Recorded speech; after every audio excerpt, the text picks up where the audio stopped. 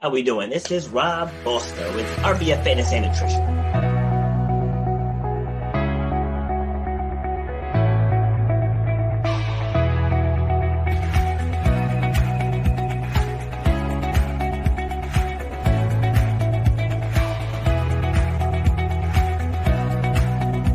People upgrade their iPhones, they upgrade their Androids, they upgrade their laptops, but they're operating with the same brain that they operated with for the last decade. You should know the value that you bring to the marketplace. You know what your passion is. You know why you do what you do. So racism, it's out there, but it doesn't have to stop you. Just because somebody might look at you a certain way, that doesn't have to stop your forward progress. Where you have to eliminate the excuses. You got to make that game plan say, for me to get to that point.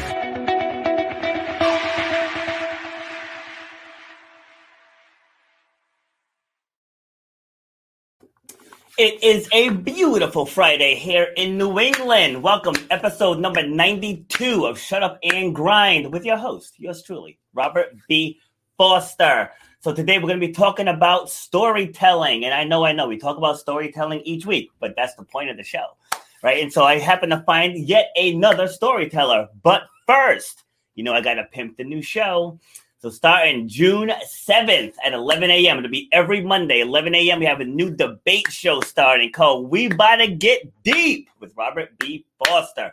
So it's going to be every Monday. It's going to be myself and 5 other guests. And we're going to take controversial topics, but we're going to have rational adult conversations about those topics. And so the first one on the 7th is going to be, should critical race theory be taught in elementary schools? Right, so I already have my panelists lined up, and we are all ready to rock that debut show. So this one's going to be streamed exclusively on YouTube. So be on the lookout for the link to that channel, because I created a completely separate channel for that one. Because, some debate shows have the potential to get ugly, but this one's not going to be one of them. And so we're going to be tackling everything from, did Derek Chauvin get a fair trial, to what does racism mean to you, to gender inequality. There's the media, gaslight, police brutality, and so on and so forth. So, we're not going to hold back on this show. But these are things that need to be discussed, but they have to be led toward a solution. That's the difference with a lot of other shows. People just yell and bicker for 2 hours, and then nothing ever gets resolved. So we're not going to do that with this one. So, again, that starts June 7th. It'll be every Monday, 11 a.m. Eastern. And also, we got the Grind Gear. So shutupandgrindgear.com, where we have all the summer stuff out now. So we got the tanks, we got capris, we have t-shirts, long sleeves, whatever you need, we got it. We got face masks, all that good stuff. So that's shutupandgrindgear.com. And if you want to support the show, shutupandgrind.me/support. Any and all donations are accepted. It just helps the channel grow.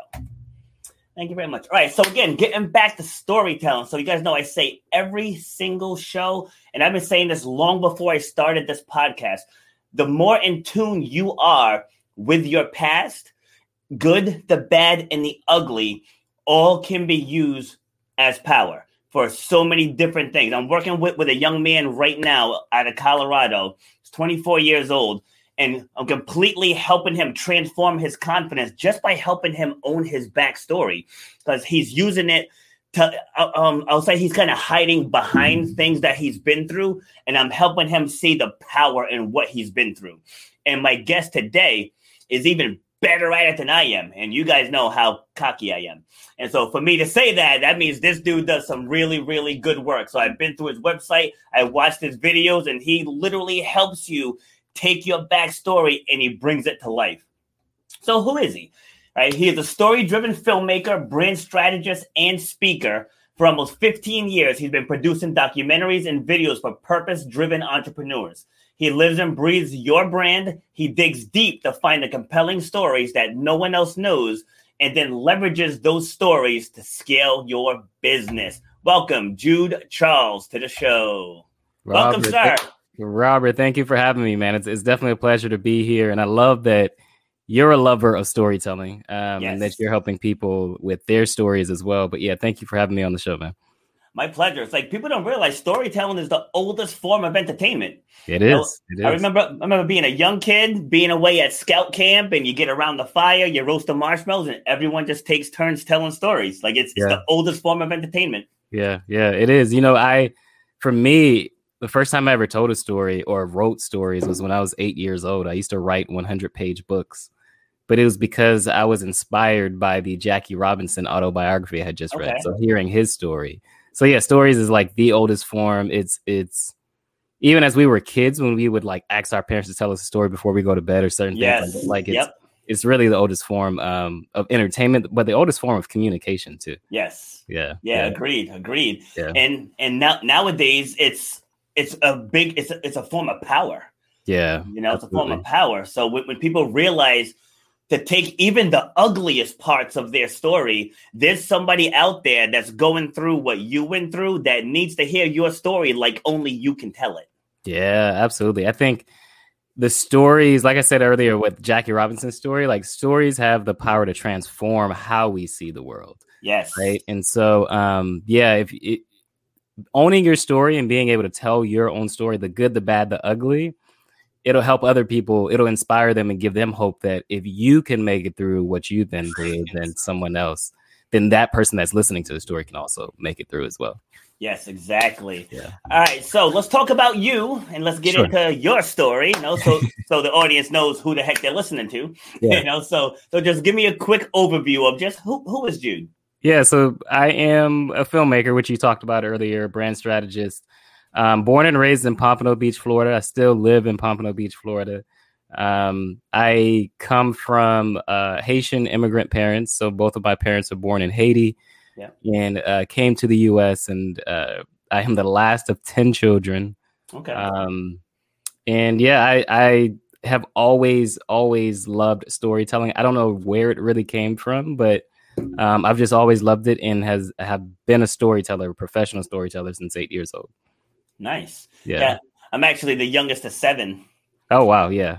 So baby power. Yeah. Yeah.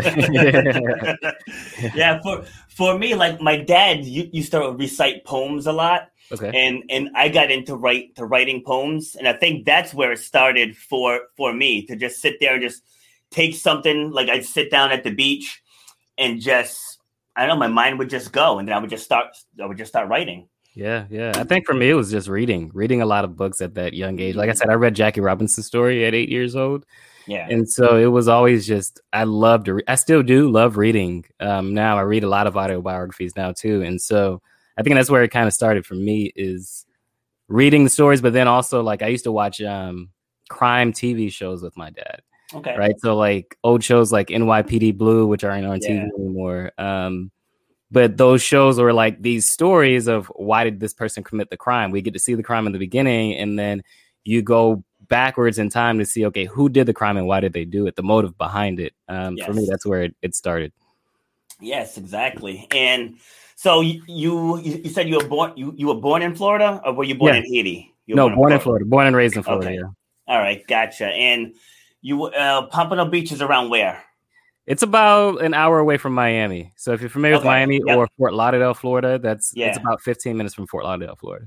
Okay. All right. Yeah. I was in Boca Raton in October. Yeah, I'm 10 minutes from Boca. So right. Yeah, when you said it, it rang a bell. I was like, I've seen that somewhere in my travel, because Florida is my getaway state. Oh, okay. So, because I'm up here in Rhode Island, so a few times in like the fall, winter, I head down there just to get some sunshine before I come back to the winter up here. Yeah. You guys get some brutal winters up in Rhode Island too.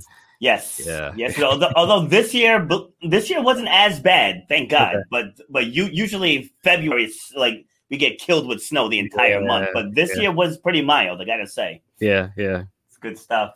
All right. So growing up, what was your big dream?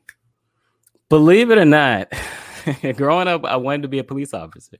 Okay. And so I mentioned that I wrote books as a kid. I wrote 11 books between the ages of 8 and 12. Wow. One of those books, actually, it was a series, but one of those series was The Police Life of Jude Charles. Because I always part of it was the adrenaline of the high speed chases that I used to see on TV. But the other part was, even today, I still believe that I'm a detective, right? even when I'm telling other people's stories, I'm really digging for the truth. I'm digging for the thing. Like most people tell you what's the stuff that's on the surface. Yep. I'm digging for stuff beneath the surface. Yes. And so for me, it was always like, that was always my dream, was like, I wanted to be a police officer. And obviously I didn't end up doing that, but that was always what I wanted to be. Nice. Yeah. Like I wanted to be a carpenter. Okay. And now I fix stuff with duct tape and super glue. So I am far away from that. But like my dad was an engineer, and he could fix anything, absolutely anything. And so I was always out there helping him, especially once all the other kids were out of the house, and it was just me for those last few years. Yeah. But just helping them drill things in, cutting stuff, sawing stuff. And I was like, I can see myself doing this. But then, I'd get my first home entertainment center. Then all you have to do is just put it in and oh no, I couldn't do it. I had leftover pieces, leftover parts, it collapsed. Wow. This is not for me. Yeah. That's why. All right, so what was it like growing up in Florida? I mean, it was amazing. So I still live in Pompano Beach, Florida. One of the main reasons, even though I travel a lot, one of the main reasons is because there's just no place like Pompano Beach, Florida. Yeah. We don't normally get a winter down here. We basically are hot 24/7. But growing up, I think I grew up in a big family household. At any one time, there were 6 of us, 6 other siblings living in the house. Yeah. Grew up with both of my parents. My dad was a construction worker. My mom worked at a chair factory. And so, honestly, it was a good upbringing. We weren't wealthy by any means, but I also didn't have this feeling like I didn't have enough, or I never went without food on the table or anything like that.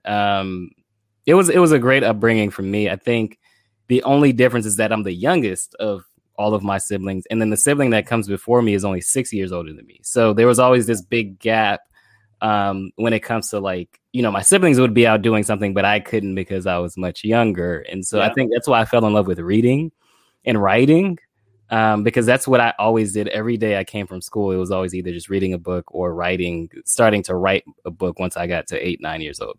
Okay. Yeah. Yeah. It's like, I know that struggle. There was a shorter gap with us. Like from where I am, my next sister is two years, and my other sister's a year and a half from her. Yeah. And me and one of my brothers, there's a 5-year gap. But between all of us, I think between myself and my oldest sibling is about 14 years, 15 years, I want to say. Yeah. Yeah. The gap for us is the oldest to the youngest is 19 years. So yeah. Okay. Yeah. Wow. Yeah. And it's like we were all athletes. So for me being the baby, watching all of them, excel and trying to do what they do, and I just wasn't there yet. I hit my growth spurt really late, so like my brother was all filled out, muscles everywhere, and I was a sack of bones. And it's like it just drove me nuts, but it fueled my competitive spirit. Yeah, I'm gonna be 47 in a couple months, and that competitive spirit's still there. Everything I do, it's a competition. Everything. Yeah. That's great. All right, so when did you realize that being a police officer wasn't in the cards? I don't know that I ever realized it. I think that I got to high school and I started thinking about, okay, what is it that I want to do as a career? And at that point, I had already learned a little bit of video production. I was still writing, obviously, but I learned a little bit of video production. But I got into a video production class at 16 years old. I was a junior in high school. And the teacher of that class taught me everything that she knew about video production. I remember she gave a survey at the beginning of the year, and she was just like, one of the questions on there was, do you see yourself doing this as a career? And I wrote down, yes, I wanted to be in broadcast, but I didn't know if I wanted to be in front of the camera because I had tried that, or behind the camera. And so I remember her asking me, like, are you serious? Do you want to do this as a career? And I said, yeah. And so she taught me everything that she knew that year. And then by the end of that junior year, I'll never forget, May 4th, 2006, she said to me, Jude, you're really, really talented at this. You should start a business. Wow. It's like, okay. But I don't come from a family of entrepreneurs. Like I mentioned, my dad's a construction worker. My mom worked at a chair factory. Yeah. None of my siblings at that time, and even till today, are not entrepreneurs. So I was just like, I don't come from a family of entrepreneurs. And so I kind of thought I didn't really answer her, and I left it up in the air. The following day, May 5th, 2006, that teacher, Mrs. Donnelly, came into the classroom with a yellow envelope, and she handed it to me, and I was like, "What is this?" And she was like, "Open it up."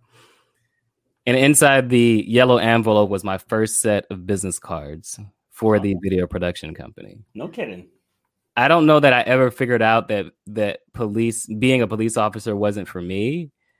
But I figured out that I could make money doing something that I was good at. And there was this teacher that believed in me so much that she bought my first set of business cards. So from there, at 17 years old, I started the business and I just ran with it. That's amazing. Yeah. Yes, like sometimes, the universe works in mysterious ways. Yeah, absolutely. And I didn't expect it. I mean, I think up until that point, again, like I said, I had been thinking about what am I going to do? Because 16, 17, junior in high school, you got to think about what's next in college and what do you want to major in, what college you even want to go to. And definitely for me growing up, it was all about you have to go to school, you have to get a degree, you have to get a good job. And so, it just, for whatever reason, God put this teacher in my life, and she didn't just stop at saying, start the business. She went as far as saying, hey, here are the business cards. And what it did for me was it made me believe that all I needed was the business cards to get started in business. And to this day, I actually still on my desk, I still have the very first business card she ever gave me. I signed it. Love it. And because I knew it was something special about her giving me the business cards. Now, I didn't know I would later on work with all the big people I worked with, but I think I knew that there was something special in this teacher giving me the business card. Yeah, see, so she came with the message, but you received it. Yeah, There's a woman I've been working off and on with for 2.5 years now, I want to say. She's been through some stuff in her life. Yeah. And I keep trying to help her see, if you just come to grips with the stuff that you've been through, find a group that you can speak to of people who are freshly going through what you've been dealing with for years. I said two things are going to happen. Is you're going to inspire them. You're going to give them hope that they can get through it as well. But you're also going to start to heal yourself. Now you're starting to see the power in what you're working with. But she's just not seeing it. And she keeps saying, I'm just waiting for a sign. I'm like, I've been telling you for 2.5 years, God is throwing a sign in your face. And you're not receiving it, So you had the wherewithal to receive it. So what were your next steps from there? The next steps from there is that I just tried to figure it out. I failed the first 5 years in business, mainly because I didn't understand marketing and sales. And so I was doing small birthday parties and retirement parties, church events, just trying to figure out, okay, what could I do that I'm really good at and what's going to make me money? And so I struggled. I remember starting to work with a woman by the name of Keisha Dior. She goes by Keisha Kayor now. In 2009, 2010, we started working together. And it was the first time ever that I pitched a documentary to work on. So up until that point, I had worked on, like I said, birthday parties, retirement parties. I even got a little bit into doing behind the scenes of music videos and filming at nightlife events. So it's big down here in South Florida. Miami is known for that, having a lot of club events. And so I was filming all those things, but it really wasn't what was fulfilling for me. It wasn't I felt like I was using my talents to good use at that point. Yeah. But then I met Keisha, and Keisha was starting a new business, and she was starting a cosmetic business. And at first she wanted to do vlog videos, but then I was like, I don't want to do vlog videos. What if we did a documentary? We literally showed what you were doing to start this business from the ground up. And so we called the documentary Building the Brand. She had a very small following, about 2,000 people at that time. Yeah. And so I filmed everything. I filmed her testing the different products. She was selling colored lipstick. So think of blue, purple, green lipstick. Back in 2010, those colors weren't popular. Yeah. They're more popular now. But so anyway, we filmed that for a full year. And I remember waking up at 7:00 one morning, hearing the sounds of chains hitting the floor. Oh. And it was always a nightmare of mine to hear these chains hitting the floor. And so I jumped up out of bed. I looked outside, and what it was a tow truck driver coming to repossess my car for the second time in 8 months. Yeah. And I knew there was nothing I could do about it. I remember going back inside, sitting on the edge of my bed with my hands in my head in my hands, and my phone ends up ringing, and on the caller ID is Keisha Dior calling me. And ironically, there's a knock at the door happening right now. Remember, we talked about that. So I need to get that. But give me two seconds to go get that. Yep. All right. So he is going to take a quick break. And so I want to talk really quick while he deals with that about my group, Speak About Yourself Out Loud. So this is where if you have something that you want to be able to verbalize or turn it into a story, I help you out in this group. So it's robertbfoster.com/thank-you-page. And that'll get you into my free group. And that'll also give you the workbook to where we can help you bring those stories to life. All right. And he's back. So here we go. All right. Awesome. So yeah, that's very ironic how that happened. But but yeah, I remember getting the phone call from Keisha, and Keisha, I was like, I don't know if I want to pick this phone up, because in this moment that my car is getting repossessed for the second time in 8 months, it had been 5 years. I didn't go to college. So because I started the business at 17, I decided to go full throttle with it. I did try 1 year of college, but I was like, look, I'm doing this business. I got a big contract from the city that I live in to do video production. I'll pause on school and I'll come back to it. Of course, I never did go back to it. Mm-hmm. But 5 years in, and I'm still struggling to make, at that point, I was struggling to make $20,000 a year. Yeah. And Keisha's calling me, and for one reason or another, I decided to pick it up. And when I pick it up, she's very excited on the other end. And I'm like, what's going on, Keisha? And she's like, we've been doing this for 12 months. I put out the documentary. The business has been launched. And in 12 months, I just got off the phone with my accountant. He told me we made $1 million. We crossed over the 7-figure mark. Wow.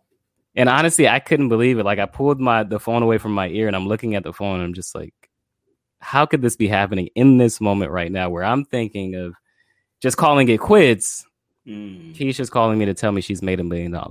And for context, I only made at that point $3,000 off of the documentary that I created for Keisha. Wow. And so, yeah, in that moment, I realized if Keisha could make $1 million from something that I had created, this valuable content that I created from her, the problem wasn't necessarily like there aren't clients out there willing to pay me. The problem was I needed to figure out how to properly sell and market my services, right? And so those first 5 years I struggled, and yes, I almost did quit. But then I took a year off. I still continued to work with Keisha. We ended up working together for 3 years. But I took a year off to learn marketing and sales. And now, believe it or not, at that point in my career, the biggest aha when I went back to learn marketing and sales was that I just wasn't telling my own story. Yeah. I wasn't telling clients about how I got started at 17 or how, a teacher gave me my first set of business cards. It was more of like, I was just trying to sell them on I could do a cool video for them. I could help them tell their story, but that's not what clients were really looking for. Yeah. And so anyway, that's been that journey up until that point. Those first 5 years, I was just trying to figure out where do I fit? How do I make money? And in what way will I be able to get clients to pay me? Well, our lives are very, very similar. Like, I too hit that point where my car got repossessed twice. My house went into foreclosure. Wow. And same thing. I remember sitting in that gym on the floor with my hands over my head thinking like, how am I going to do this? It's like, I knew how to train people. I knew how to connect with people, but same thing. I went to college. I dropped out 3 times and I was like, same thing. My issue was I didn't know how to market. I had a little yellow sign that said weight loss boot camp that was on the sidewalk. Like, that was the extent of my marketing. And so same thing. So I bit the bullet and I went to this marketing seminar in Chicago. And then I got a scholarship for a fitness business summit out in California. Mm-hmm. And then I joined the mastermind group where we went to Colorado, we went to Florida and somewhere else, Vegas. And so, but just through all these seminars and all these masterminds, I now have what people say is like a marketing marketing, a master's level marketing education. So there's other ways for people to get educated. Yeah. Like I was told the same thing. Oh, if you don't go to college, you're going to end up pumping gas. And, that's far from the truth, far from the truth. But along the lines, what you were saying, have you heard of Eric Thomas, the speaker?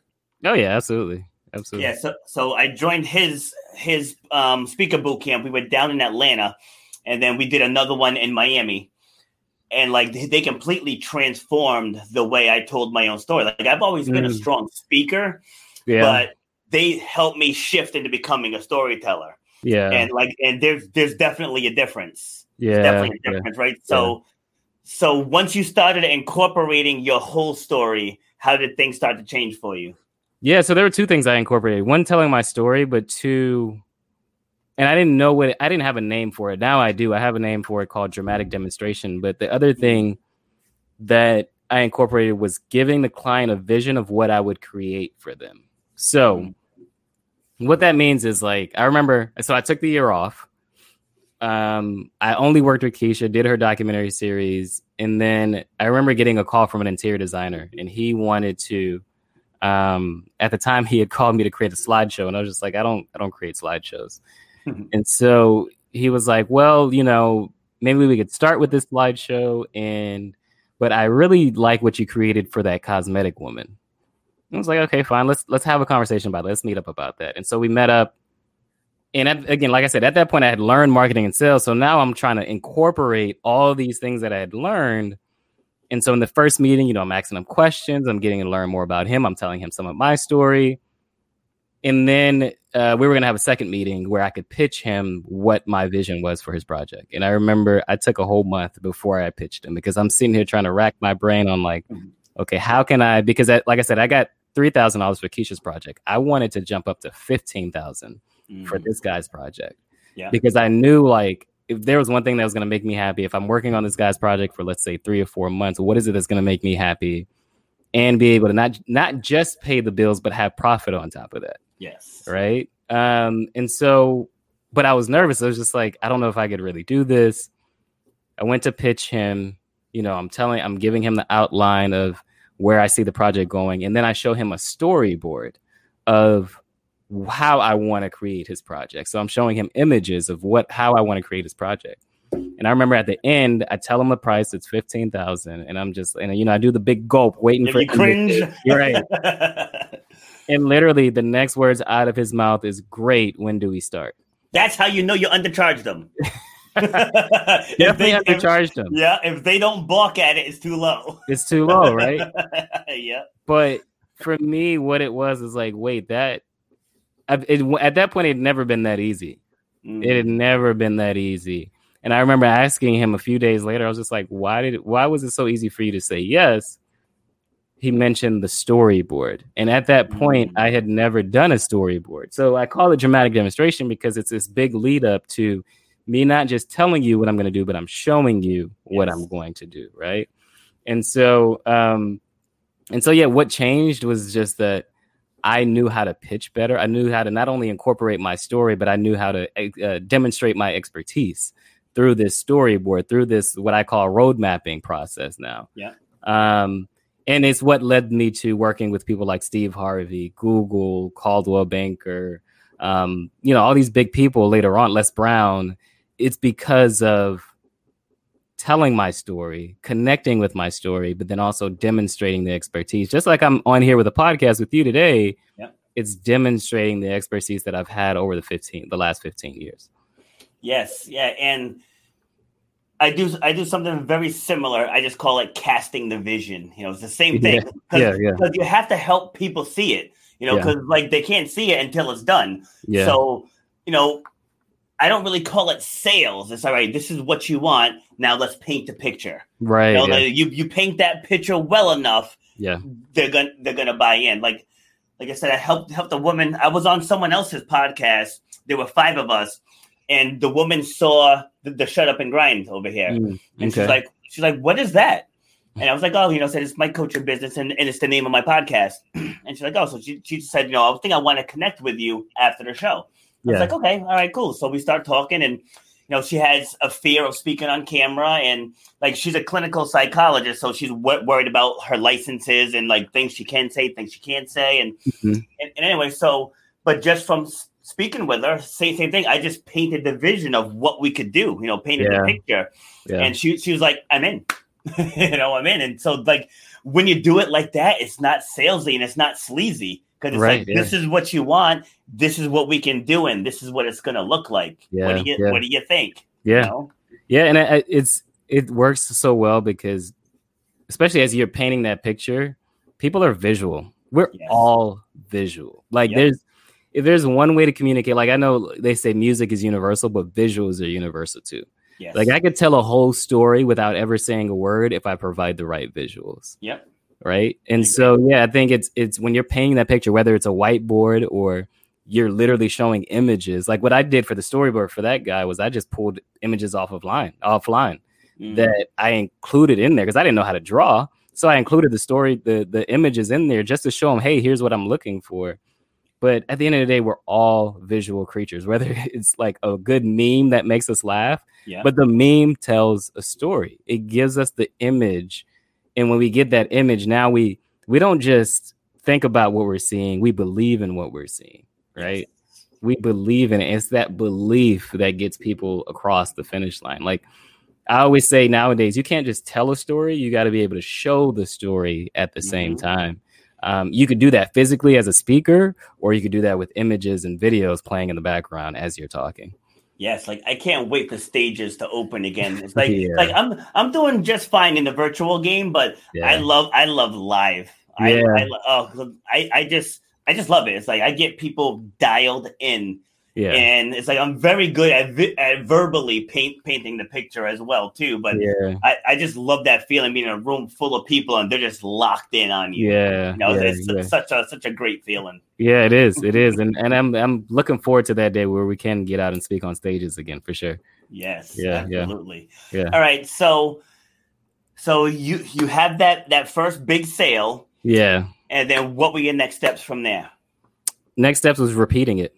So when I took that year off to learn marketing and sales, the first course that I took was a course called Earn 1K. Okay. And the thesis behind Earn 1K was that if you earn your first $1,000, all you have to do is repeat it. Yeah. If you learn how to do it the right way, all you got to do is repeat it. Yeah. And of course, at that point, I had already earned $1,000 before I'd even done this interior design project. I had already earned $1,000, but I needed to go back to the basics to learn how to do it right. So once I realized, okay, I knew how to do it right, now it's just a repeat and continue to do it over and over. And so, like I said, that's how I ended up working with Steve Harvey and Google. It was just repeating the same process. The one process that I kept repeating, though, was being more intentional on how I get referrals. Yes. Because at that point in business, that was the only way that I got clients. With Keisha, that's how we ended up connecting together. It was someone that knew her and another person that knew me, and they brought us together. And so I just kept repeating that process over and over. Till this day, 15 years, I still get most of my clients through referrals. And so I just continue repeating that process. I continue telling my story, being on podcasts, being on stage, but also just telling my story and then doing the dramatic demonstration. And that happens in a lot of different ways, but like storyboard is still a big part of that. But other ways is like one time I wore a cape on stage. Just to illustrate a point, but that's what's led to this incredible journey, man. I've traveled quite a lot across the world, filming different documentaries and different stories, and it's through that one moment that happened with Keisha. It's because of I almost decided to give in and quit, but what I realized through Keisha is I had the blueprint. Yeah. Right. She was doing it every day. I was filming her every single day as she was growing her business. The same marketing and sales principles I learned in those courses after the fact were the same things that she was doing. I just needed to understand how to do it for myself because obviously I wasn't selling lipstick, but I had to learn how to do it for myself. And I had to learn how do I paint the picture and cast this vision of what it is that I'm creating for clients. Yeah. And what people don't realize you're right. It really is the same principle. It doesn't matter what you're selling. Like you could be a server at a restaurant. Yeah. And if you have the right skills, the right skill set, and actually like truly believe in servicing the people that you're working with. Yeah. You know, because like I managed restaurants for a long time, and I'd have servers that say, "Oh, I only made $100 today." I'm like, "You made 100? Like so and so made 350." So like, how'd you only make 100? You know, so and it's like we think we have to learn all these new and wonderful things and chase every shiny new object, and you really don't. Like that's why it says up above us, your true power lies in your story. You know, and that's true. And once people realize that, that's when the breakthroughs happen. Even in fitness, you know, like people will come in. I work with mostly women, and they'll come in and they'll say, "Oh, I want to lose 20 pounds," and it's like, but why? Oh, well, you know, because, you know, my clothes are tight. Like, that's not why. You know, like, just like you said, you got to get like 6, 7, 8 layers deep. Yeah. And then once we hit that, then now we can take all of that info and use that as fuel to motivate them throughout class. Like, hey, remember you told me, you know, your husband hasn't touched you in 90 days? Let's go. Push that sled. You know, like, that's where the power is. And, you know, it's what I love about that statement, the true power lies in your story. The most powerful story that you could ever tell is the one that you tell in your head. Yeah. That moment with Keisha Dior when she made $1 million and I found out, I could have been very bitter in that moment. And I could have looked at that and said, you know what? Here's the proof that I need to quit, because here's a client making $1 million. I'm barely struggling to make 20,000. Yeah. Of course, I'm not good. There's no way I could ever do this. There's no way I could ever get to $1 million. But because I took that as, instead of proof that I shouldn't do it, I took it as proof that I should, because she had gotten value out of it. She was able to grow a big business out of it. I told myself that story, and it's that story that led me down this path of being able to be successful. I think it's the most powerful story that you could ever tell yourself is the story you tell in your head. Just like you said, when you go those layers deep, I love that you said that about the woman that you were training, because it's not about she wants to lose weight just to look good. She wants her husband to be attracted to her again. Yes. That's a completely different story than just, I just want to lose weight so I can look good. Right? Exactly. Like, for example, like I work out a lot now too. And the biggest reason why I work out a lot now is because I went through burnout in business. Right. But the story I've been telling myself is that burnout is because I didn't have the endurance to outlast the tough times or when it gets really stressful. Because you can imagine at this higher level that I play at now, there's higher risks that come with a higher level. Yep. Right. But if you have that level of endurance that allows you to play at a higher level, like, and I also mentioned I read a lot of autobiographies. One thing that I constantly see over and over, Jeff Bezos, Bob Iger, the guy that used to run Disney, all these people get up early to work out. Yeah. Right. They keep their bodies fit. Why is that? Why are these multimillionaires and billionaires who are playing at a higher level keeping their bodies fit? It's because of the stresses that come with it. And if you don't take that time for yourself, if you're not in tune, mind, body, and spirit, you're not going to be in tune when it comes to business. And so, I think it's the most powerful story you could ever tell yourself is the one you tell in your head. Yep, exactly. Like, and you have to find what your edge is. You know, like your edge was keeping yourself strong and in tune for business. Like, people think just because I own a fitness business that I just love to work out. And I tell them, like, I don't. Like, you know, I don't say, I can't wait to go smash those weights today. I'm an athlete. Like I said, even at 46, I still play basketball. I still compete in track and field. I run obstacle races. And I know, especially at this age, I have to keep my body strong if I want to keep performing at the level I want to perform at. Like, when I go up the road to the basketball court and I'm playing with the 20 and the 30-year-olds, it's like I can hold my own. You know, granted, I had to come home and ice my knees after, but I can hold my own. Damn it. You know, so that's my edge and that's my reason. And people always say, you know, find your why, but I just feel like that saying is just played out. I'm like, what's your edge? You know what I mean? It's like, what's your edge? What's that one thing that you have to do this to get that one thing? You know, it's like, what is it? You know, so you're on the phone. Keisha tells you, I just made $1 million as your car is being towed away. Right. So how did you, I mean, you told it a little, but how did you totally flip that into a positive? Yeah, I just saw it as, I saw that moment as, you know, how oftentimes, like, because up until that point, I had only seen something like that happen on TV. And I was just like, that could never happen in real life. But to me, what it was God telling me or proving to me that, no, you can do this. Like, yeah, I could give up and I would have never traveled to all the places that I've ever been to in the world. And traveling was something else that unlocked a lot in my mind, too. But I think it was just, what is the good? Because I honestly couldn't believe it was happening. And I was like, what is the good that comes from this? If she's made $1 million, how is that even possible that she's made $1 million? Instead of me thinking, honestly, the idea of quitting after that moment never crossed my mind. And I think it was just because I needed to, as a detective, I needed to figure out, well, how is this really true that she made $1 million? Like, how was she able to do it? And I learned probably the most powerful thing in business is leverage. Yes. Keisha didn't just upload the documentary to YouTube and sat back and hope it went viral. She was promoting the documentary every single day. At the time, she was only using Twitter, so promoting it every single day. Yeah. And even part 3 of that documentary series came out in 2013. I remember in 2017, she was still promoting part 3. Yeah. Right. So almost 5 years later, she's still promoting part 3 of that docuseries. Wow. So for me, it was like, okay, she took this one thing that I gave her and made use of it in multiple different ways. How could I create leverage in my own business? And then I remember reading Jay Abraham's book called Getting Everything You Can Out of Everything You've Got. And he tells a couple of different stories of how these businesses were able to remix, like FedEx was able to learn from the banking industry to create next day service.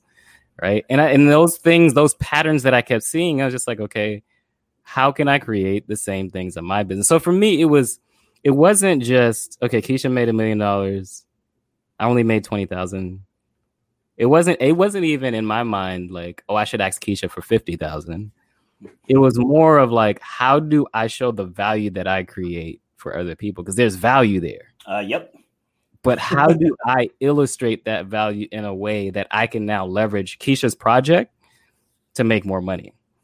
Yeah. Right. And that's, for me, that's all it was. It was just, how can I take the good out of this? Like, yes, my car just got repossessed. But like you said, like it sometimes you just have to, even though your car got repossessed, your house is in foreclosure, like, how do you look at this and say, no, there's something different. There's a different outcome that can come out of here. If I can just switch this reference, switch that the way that I see this, the way that the visual is happening in my mind, then I can make it to the other side. Yes. Yeah. Yeah. So when bad things happen, I always say, all right, now what you're going to do? Yep. You know, what you're going to do. I can sit here and cry that this happened, or I can get to work. Yeah. Yeah. You know? So sometimes, especially for someone like me, I'm a procrastinator. You know, like I've never been known for my organization, my desk, right? And this all looks fine and dandy, but my desk is a hot mess right now. And like the only thing really that's the most organized in my life is my podcast schedule. Yeah. Like I have a calendar up here, and I have all the names written down, what episode it is. Like that stuff is great. Everything else is a hot mess. Yeah. You know that, and I'm raising five kids, and I'm single. You know, so it's like constantly on the go. Right. Yeah. So like when things happen, it's like, all right, stop, breathe. What do we do? Yeah. You know, it's like I'm never dwelling on the issue. It's like, all right, how do we move past the issue? Yeah. And then I can write a story about it. Right. Yep. You know? Yeah. I mean, and I think I'm wired the same way, where it's just not so much that I stop and not think of the issue, but it's just like, what's the next step? Because you can sit and think about the issue all day long, but if you're not trying to solve that problem, what is the problem? And did I really want to quit, or was I looking for a way to figure everything out, to figure out how do I do this? How do I make more than $20,000 a year at that point? And to make it consistently. Like, you hear $20,000 and you got to make car payments. Like, that's not something you can't not make car payments on, right? But I wasn't making the money consistently. It would come in, and then it would be a few months where it wasn't coming in. Yeah, I think that for me, it just was always like, just like a detective, right? Like I said, I watched those shows, and those shows really framed my mind. It wasn't so much of like, yeah, this crime happened and it's weird how it happened. Doesn't understand, like, it's bad that this person had to die. It was more of like, okay, but why? Like, what can we figure out? Like, how do we take these steps, look back in time and look at, okay, this is why this worked.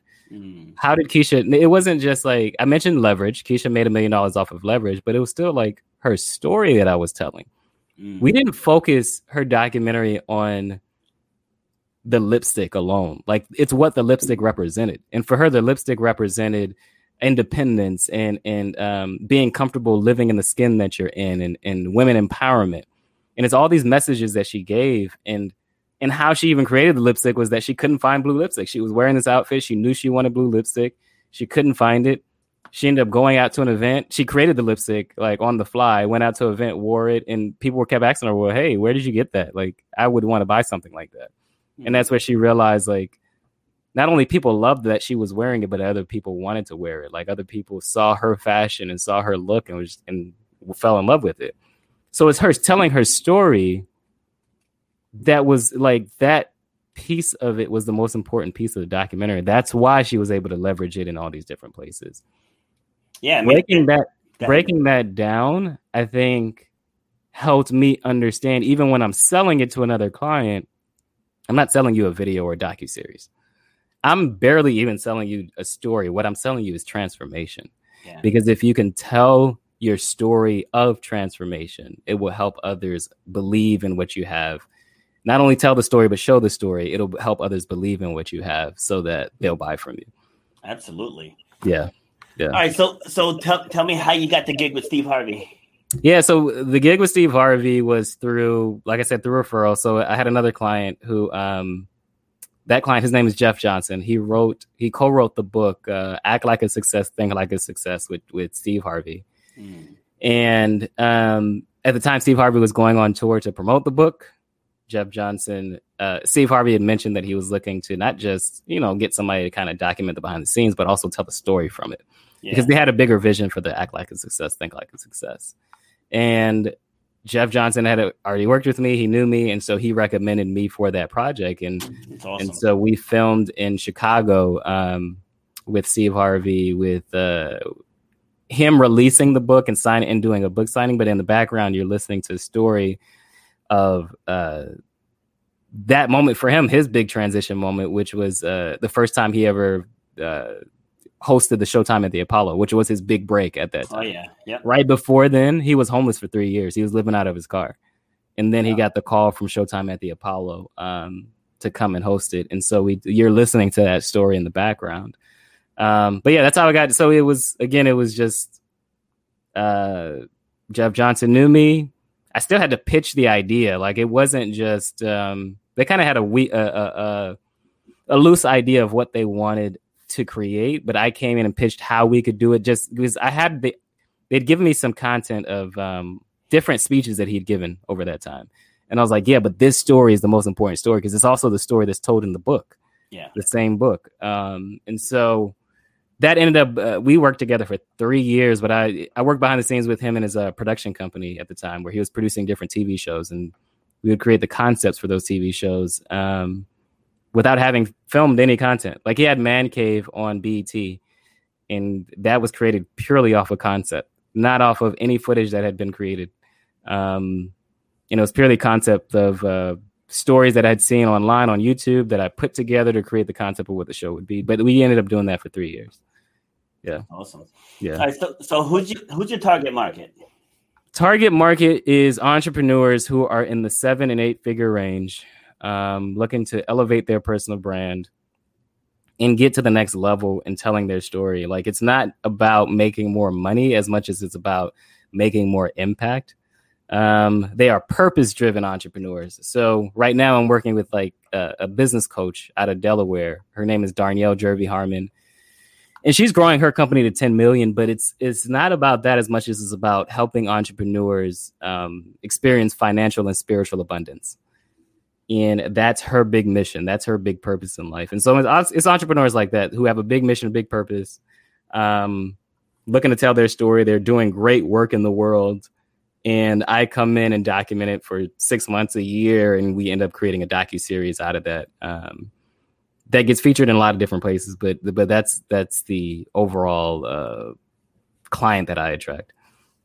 Okay, yeah. I just wrote down 7 names as you were talking that I'll connect you with after this. I appreciate that. Yeah. And like once I go back through my older podcasts, because I've had quite a few people in that business range. Yeah. That I'll connect you with. Awesome. I appreciate that. Yeah. I mean, the perfect client is like they're looking to rebrand. They're looking to tell their story in a different way. And that's what makes them like they haven't truly leveraged the power of their story. And that's the client that I'm looking for, is the one that they know they have a great story, but they haven't figured out a way to tell it, and to tell it in a way that gets distributed to the world in a larger way. And so, I love telling. I wake up every day telling those stories. I only work with 5 clients a year. That business model, that business structure also came out of what I learned that year, marketing and sales, because I realized that I tell the best stories when I can go really deep. And so when I say I spend 6 months to a year with I'm spending 6 months in the depths of their business. I'm spending 6 months being with them at their house and learning about their families and seeing how they operate. It's not just about their business side. It's about who they are as a leader, who they are as a CEO and as a leader, who they are as a human being. That's really what I hope to illustrate through these docuseries that I create. Nice. Yeah. Good stuff. So do you have a team that works with you? Yeah, so it depends on the project, but right now I have an editing team that edits all of my projects, and then I'm mostly on site filming with the client. I travel to wherever they are. So like with Darnielle, I film with her in Delaware. Next week I'll be in St. Louis. We're filming one of her clients in St. Louis. And so I film depending on the project. It's me, another filmmaker, and then I have a team of 3 that edits my projects. Nice. And then where do you see yourself going from here? So in the next few months, I'm releasing a book on dramatic demonstration of proof. So the way that I tell these transformational stories, it's the behind the scenes of 3 different documentary series that I've created. Continuing to speak on larger stages and podcasts. And I think, next level for me, honestly, that I think about a lot is producing a docuseries that gets released on Netflix. Oh, nice. And so, I think it's the stories that I tell. I love telling the stories. I love being able to come on podcasts and tell these same stories. I think next level is just continuing to do that at a higher level. That's why I'm releasing the book. That's why, I think about producing a docuseries for Netflix. That's the next level for me. Yeah. So what would you say to someone, a young student aspiring to get into video production, editing, and all that? The one thing I would say that I always, because I have a few people that I mentor now, is get out of your own way. Get out of your own. So those first 5 years that I struggled not just because I didn't understand how to make money. I didn't understand how to ask for help. And so I have seen the value in business coaches. I've seen the value in having mentors. Just like you mentioned with like working with Eric Thomas, having a mentor who can show you how to tell your own story.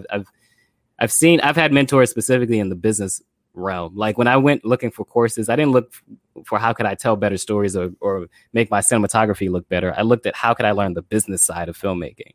Yes. And I think that had I done that sooner, had I just gotten out of my own way and didn't have the pride that I had at the time to say, oh, I can do this on my own, I didn't need any help, I could get a lot further. I would have gotten a lot further. And that's part of the reason why I've gotten a lot further now. And so get out of your own way, get out of your own head and get out of your own way is what I would say to them. And if you're going to love, the second thing I'll say is if you love filmmaking, if you love storytelling, if you love editing, practice every single day.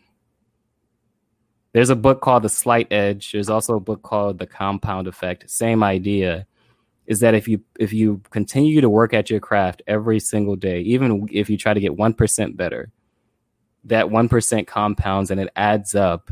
And that's what creates that level of mastery. For me, I even till this day, I still don't think I've quote unquote made it. I am still learning new things, and I'm learning different modes and models of storytelling to continue to elevate what I do.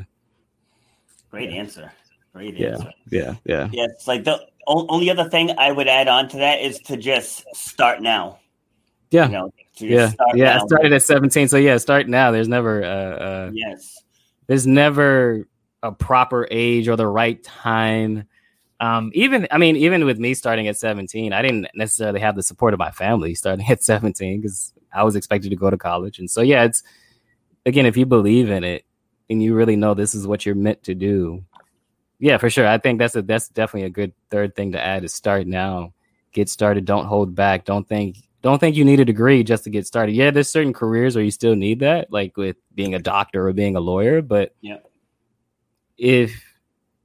for me, getting started in the industry, I was able to get a big contract at 19 years old from the city of Pompano Beach. It was because I got started, not because I was worried about, they wouldn't hire me because I don't have a degree in it. So, yeah, definitely. I like that. I like that third one too. Yeah, get started. Yes. Yeah, like I'm applying now for because like my big dream growing up too is I always wanted to be on TV. Okay. Like I've been on TV, but not like consistently on TV. Yeah. And so like I'm looking for talk show host jobs because like I would love to do that. Like this is kind of what I do here. And that's something I could do and keep this. Right. And a lot of them are looking for bachelor's degrees and everything else. I apply anyway. Yeah. Because I was like, I have my own podcast. I've been speaking for well over a decade. So I have no problem in front of the camera. Yeah. Anything else behind the scenes, I can learn it. Yeah. So it's like I'm not gonna not put my foot forward because they're looking for a certain qualification. That's where you gotta just walk in the door and blow them away. Yeah. And so like I think with a lot of younger kids, especially now because they're growing up in the texting and email age. Yeah. Whereas I grew up before all of that stuff. So, I'm used to putting myself out there. Like I mentioned, the young kid out of Colorado that I'm working with, he's slowly coming out of his shell. Yeah. But like you can tell he's not comfortable speaking about himself. Yeah. But we did a mock interview yesterday. And by the end of it, he was sitting more upright and like, you could tell he was speaking with passion because his face was glowing and stuff. Yeah. But like, if that's one thing that I can implore to the younger people is to master how to tell your personal stories because they're going to come up in every facet of life until you pass. Yep. It doesn't matter what career you decide to do next. Even if, let's say, you transition from filmmaking to something else, like your story is the most powerful thing that you have, and you can continue to leverage it over and over and over. Mm-hmm. You asked me what's next. One thing I thought a lot about is like, in 5 years, I will have been doing this for 20 years. And it's like, okay, do I want to continue doing this in the same way for another 20 years? Mm-hmm. Maybe not. And if I continue to something else, I still had this story of creating this film production company for 20 years, right? Even if I go and do something else. And so, I think, like you said, having that confidence to be able to tell your story, it's being able to communicate, right? Like being able to connect and communicate with other people on a deeper level. Yeah. That's powerful tool. See, and you said the key word there is connect. Yeah. So many people just talk to talk.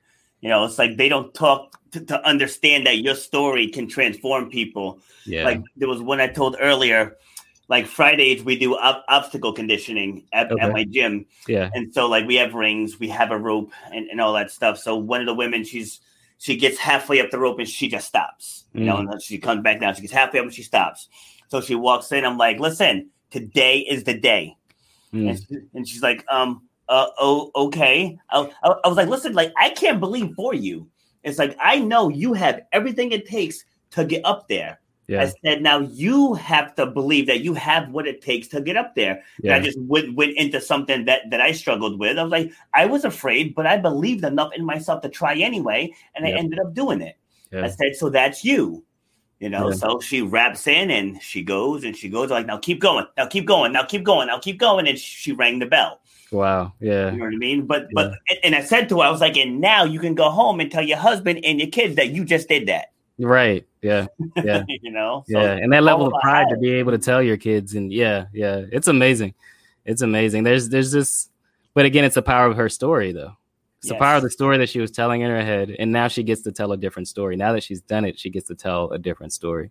Yes, Yeah. like she kept trying and failing, tried and failed, tried again, came down again, and then finally got the courage to go all the way. Yeah. Like, you know, here's a woman in her 30s. She rings the bell, and her face lit up like a Christmas tree. You know? yeah. I was like, Amazing. see, all that struggle was worth it for that one moment, and that was just ringing a bell. Right. Yeah. Yeah. You know? So imagine actually grinding for something that you're truly passionate about, and then it finally starts to unfold, and then you can tell that whole journey about how you got there. Yeah. You know, and then you can inspire someone else to do get it. there. Yeah, to do it. Yep. That's the power of story. That's the power of storytelling. Yeah. Absolutely. Yeah. All right, so give us a final word here. Yeah. It has been an amazing time just having an opportunity to share parts of my story, but also just in sharing storytelling. And like I said, the most powerful story is the story that you could tell yourself, the one that you tell in your head. There's a good side and a bad side. Always look for the positive. Always look for the good side of that story. And how do you not only share the story, but how do you win in that story? And so get out there and share your story every single day. Don't be afraid. The good, the bad, the ugly. That's the last word I'd leave you with, is go out and share your story with others and continue to communicate and connect with others. Awesome. Love it, man. Thank you very much for joining, sharing your experience, sharing your stories with us. Much appreciated. Yes. Thank you for having me, Robert. It's definitely a fun time. Awesome. Don't sign out, though. Cool. All right. All right. Thanks, man. Have a great day. All right. All right. So that was Jude joining us from Pompano Beach, Florida. Storytelling coach, documentary, docu-film series. I just completely hacked up what his title is, but he makes films and documentaries. And there we go. That, once again, going live comes back to bite you every now and then. But anyways, if you're tuning in late, make sure you go back and watch the entire thing. So great story, great information, and you're going to get a lot out of it. So we're going to be back on Sunday with Michelle, and we're going to dive into her backstory. And again, this is all for you all, how you can become better, how you can become more confident, and how you can step into your greatness. So this is Rob signing off with episode 92. Have a great day. You've been listening to Shut Up and Grind.